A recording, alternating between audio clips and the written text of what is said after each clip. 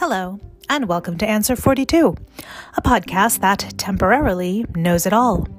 In this, my 42nd year of being alive, I've decided to harness all of the innate wisdom that I must now possess, albeit temporarily, and take stock of everything that I now know. Today is day 145 of this project.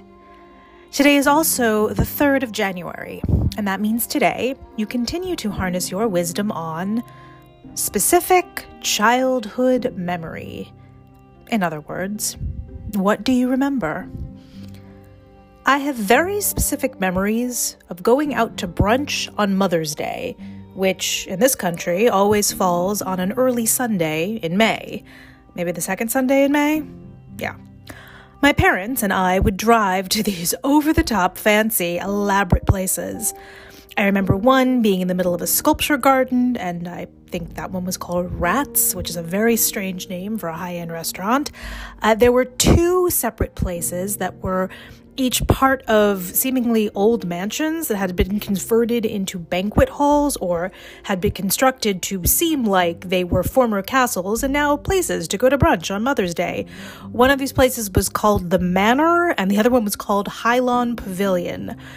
While I'm not sure if every place we went to was a drive or away in New Jersey, let me take that again. While I'm sure not every place we went was a drive in New Jersey, that is my memory. Didn't make any sense the second time around, but whatever, it's January 3rd, we're pushing forward.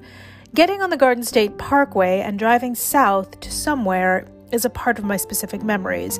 So if you're listening to this in the future and you live in New Jersey, there are 3 places you can go for Mother's Day. Rats, if it still exists, the Manor, if it still exists, and the High Lawn Pavilion, if it still exists.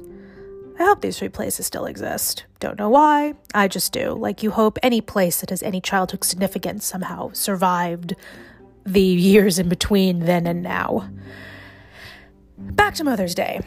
And then after this fancy meal in one of the places that I have previously described, for which my parents and I were all dressed somewhat fancily too, we would then tend to drive to a garden or some sort of park, and then we would try to negotiate nature in our fancy meal clothes.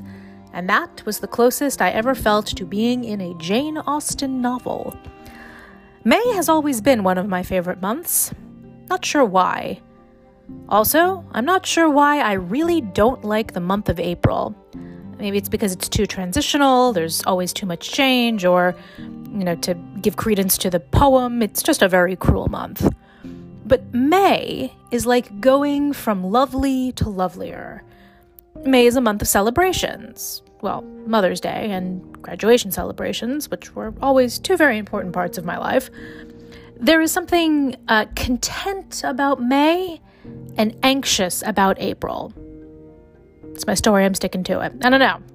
But I remember always loving the month of May as a child. And now I sort of batten down the hatches every April because I assume it's just going to be a month of cruelty. So there it is. Tomorrow is the 4th, where you continue to harness your wisdom on beauty. In other words, where do you turn when you need aesthetic inspiration? Thank you for witnessing my 42nd year. Bye now.